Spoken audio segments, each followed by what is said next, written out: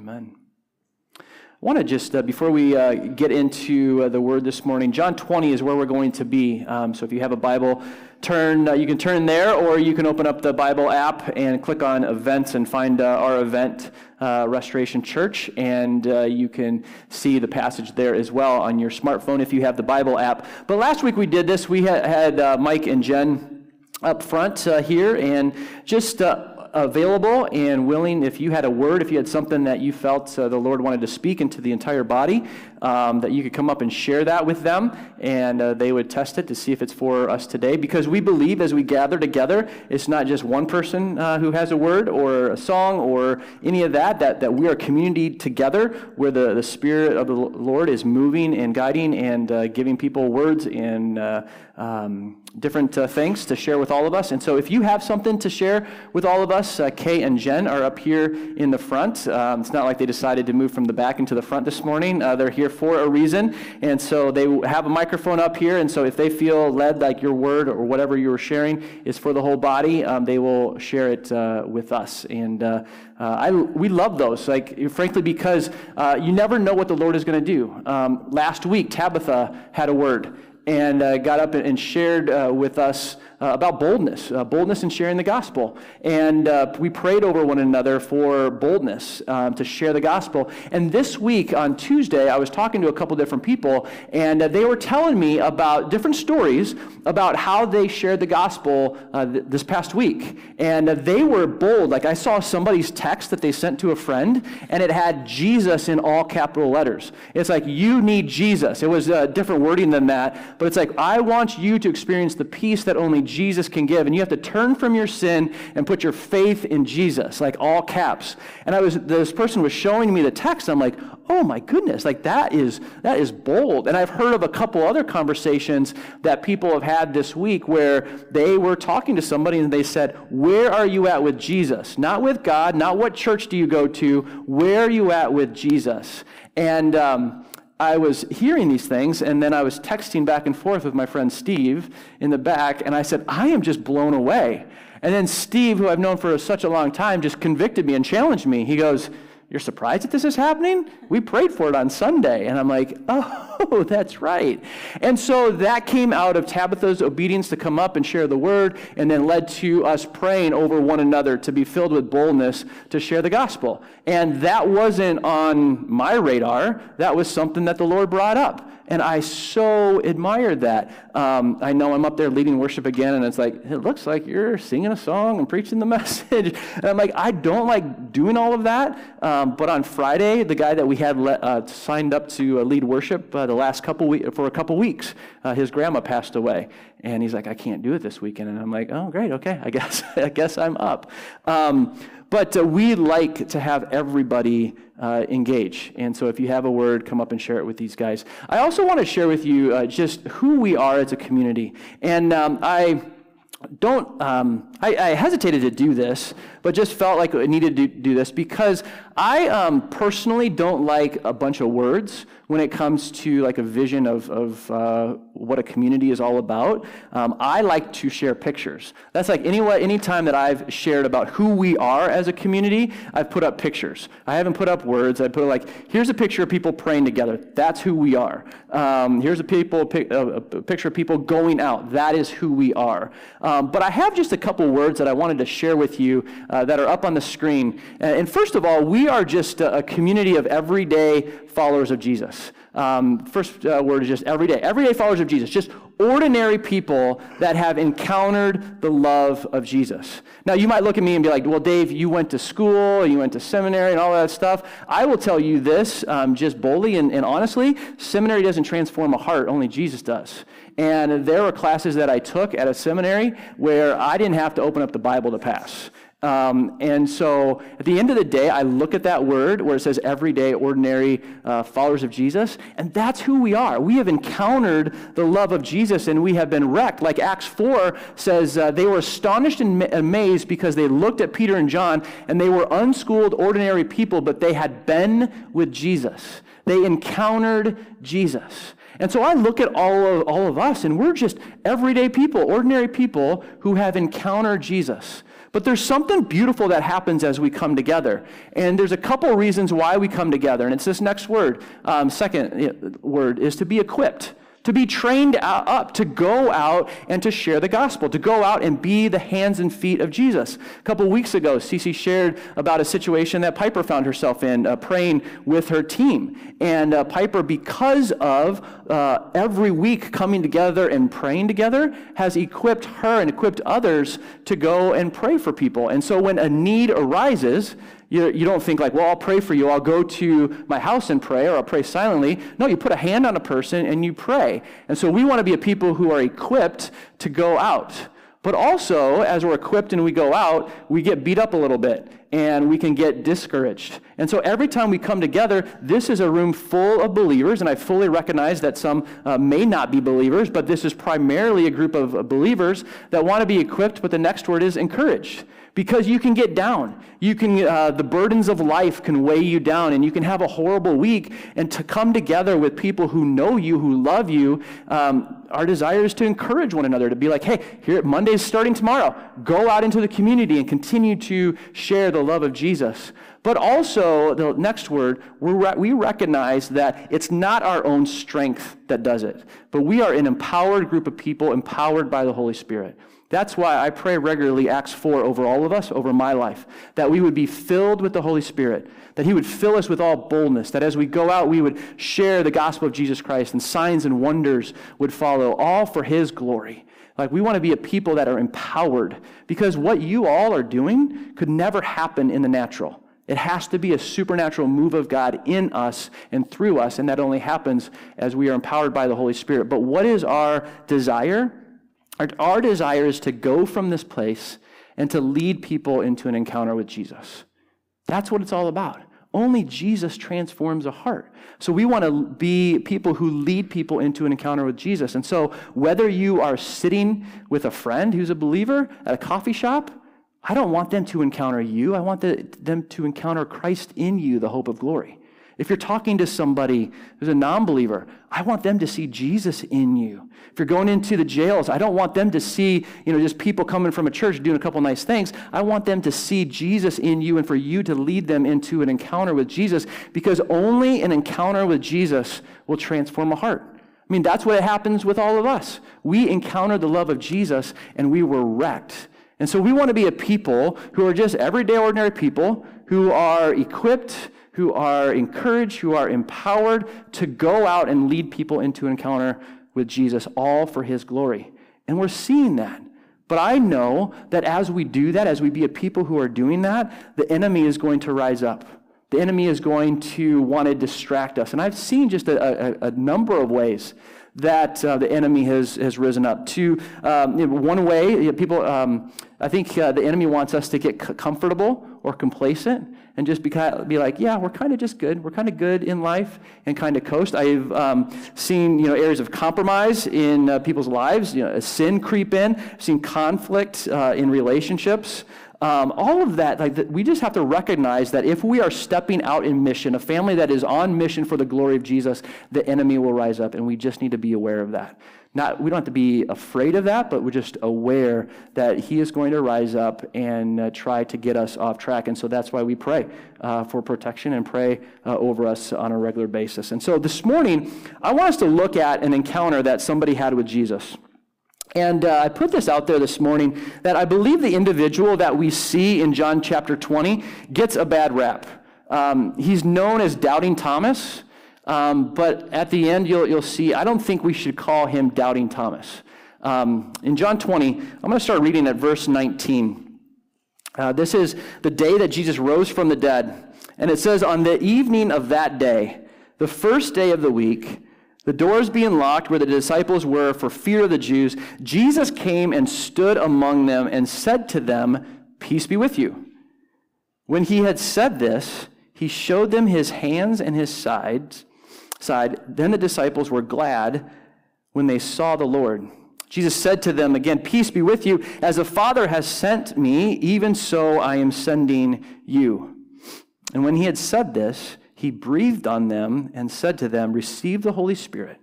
If you forgive the sins of any, they are forgiven them. If you withhold forgiveness from any, it is withheld. We'll get into the part about receiving the Holy Spirit in a couple weeks when we talk about that at the end of Luke. But here is an amazing encounter. The first day, Jesus rose from the dead, and he goes to his disciples, and he kind of appears to them. The doors are locked, and he says, "Peace be with you. Here I am." And they, if you remember, they didn't believe when they heard that Mary come and share that Jesus had risen from the dead. And so they saw Jesus face to face. They had an encounter. They're like, wow, he is alive. He's risen. We see him. We're touching his hands. See the holes in his hands. We're touching his side. All of that. This is quite the encounter that the disciples had with Jesus, and their disbelief turned to belief. Then it says in verse 24, we're introduced to our main character this morning. Now Thomas, one of the 12, called the twin, was not with them when Jesus came.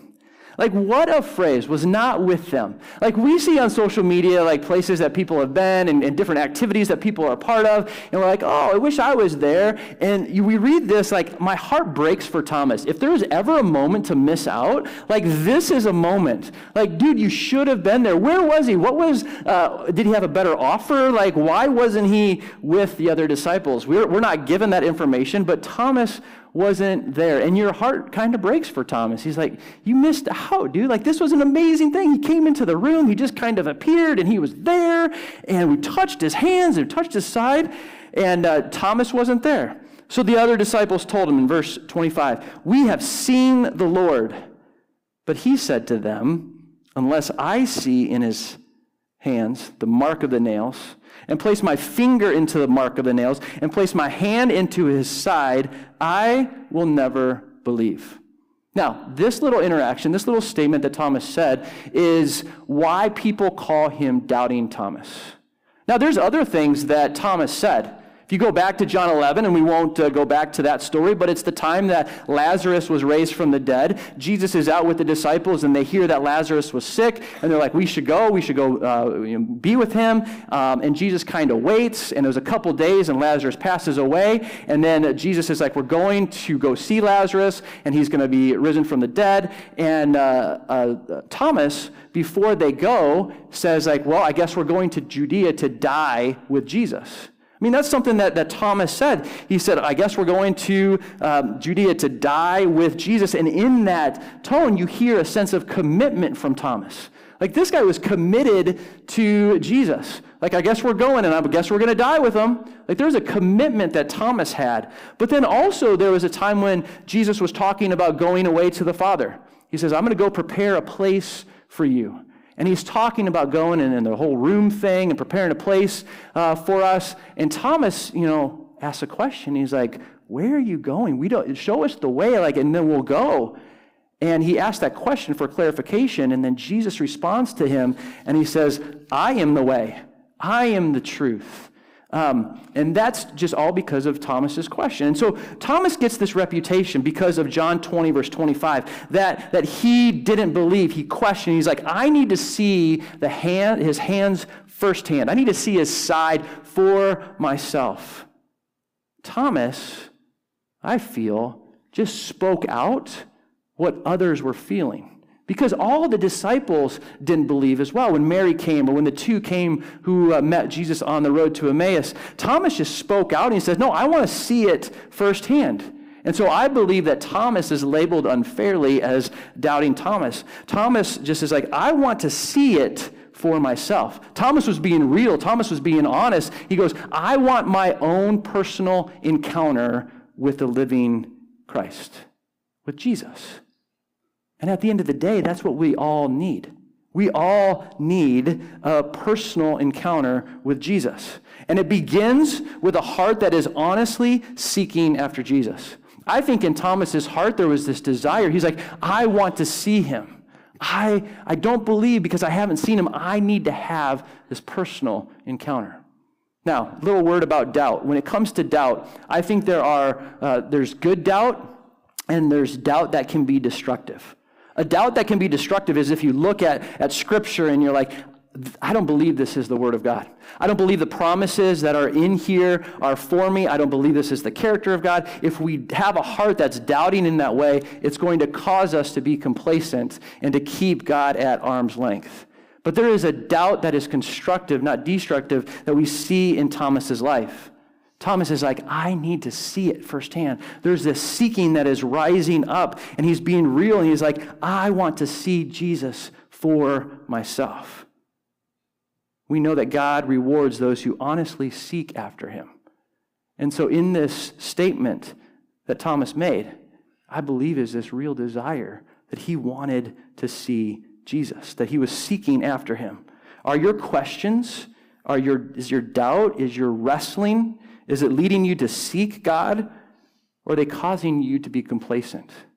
In the wrestling that you have with the Lord, is it causing you to be complacent, or is it causing you to drop on your knees and seek after God? I was talking with Hayden this week. Levi had a friend, Hayden, who he met over in Africa, who works with Overland. And Hayden was sharing his testimony. And he came to faith in Jesus Christ a couple years ago, and he was reading through the Gospel of John. But he got to a point where he's like, okay, I see what it's saying about Jesus, but then he was hearing about all of these miracles. And he's like, he asked a friend, he goes, have you ever seen a miracle? Have you ever seen somebody healed? Have you ever seen what is written in this book? Hayden was one who wanted to see it for himself. And this friend of his didn't really answer the question or didn't go into other stories, just said, why don't you come to Africa and you'll see. Hayden went to Africa, went on an expedition, and saw for himself the miraculous.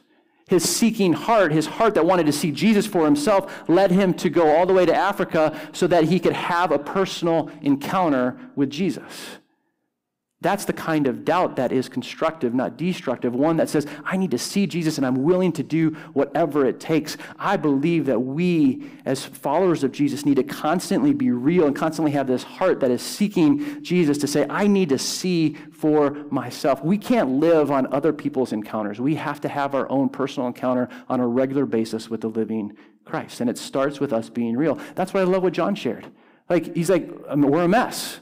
Well, in the mess, in the grief, in the difficulty of life, it causes us to fall on our knees and to seek Jesus. Are you being real with Jesus that leads you to honestly seeking him? The past couple months, if I'm honest, Cece would be honest for me, it's been a struggle. Where's my microphone? It's been a struggle. How do I say this? People have made choices to go worship other places. And we are all part of the same body. And I believe that 100% with my mouth. I believe that. I believe that we're a bunch of McDonald's. We just have different locations. And they come and they'll say things like, we're going over here because of the needs of our family, which I get, go, whatever. I don't want to blame them at all. It hurts because they would say, we love Restoration Church. We love what Restoration Church is all about. We love what we're seeing here. We love the messiness and the brokenness and people coming and finding healing and hope in Jesus. We absolutely love what's going on. And I'm like, but you're going over here. And I take that personally, and I'm just like, there's a wrestling inside of me. And even the questions that we've had about where do we worship and what's the next step for us? Where do we go? All of those questions cause me to wrestle and to be real with the Lord. But the thing that I have found, and it hasn't always been pretty, and Cece can attest to this, in the struggling and in the frustration, the one that I've always found to be consistent and faithful is Jesus. That he meets with me and he puts my heart back together and is putting my heart back together and saying, hey, take one more step, one more day. But it all begins with me coming to Jesus and saying, life stinks. There's other words that I throw in there. Life stinks. Life is hard, but I am here. And that's what I admire about Thomas. And there's a little principle that we're going to see in the next little verse that is absolutely powerful. Look at where it goes from here. It says, 8 days later, in verse 26, 1 week later, His disciples were inside again, and Thomas was with them. That is absolutely huge. Thomas was with them. Thomas didn't just say, oh, I missed it. I blew my opportunity. No, he showed up again. He showed up 1 week later, and he was with the disciples. He didn't bail, and I think too often it is easy just to be like, you know what, the Lord disappointed me. Life isn't turning out how I wanted it to turn out. There's frustration, there's pain, and so I'm done. But here Thomas demonstrated something completely different. He was with them. He showed up 1 week later. It is so important to show up over and over and over again, to be in community, to not go through life by yourself. The enemy wants you and I to be isolated, for you and I to get this pity party going on in our head and our minds, and not be in community to walk with other believers who will challenge us and comfort us in our time of need. Thomas showed up, and I absolutely love that. He was there again. And it says, although the doors were locked, Jesus came and he stood among them, and he said, peace be with you. But then he said, verse 27, he said, put your finger here and see my hands, and put out your hand and place it in my side. Do not disbelieve, but believe. I love that. Jesus doesn't blast Thomas for being real. Notice how kind and caring and patient he is. He doesn't rebuke him. He just says, here I am. He doesn't reject him. He says, no, put your hand on my hands. Put your hand in my side. I heard the cry of your heart, which is interesting because Jesus wasn't even there, but he heard, and he showed up, and he said, Thomas doesn't even ask him what he wants. He says, here I am. I see you. I know you. Put your hands in my side. I am real. Believe. I love that heart of Jesus. Jesus moves towards Thomas. This is the heart of God towards you and me. It's the story of the prodigal son. God is always moving towards his people.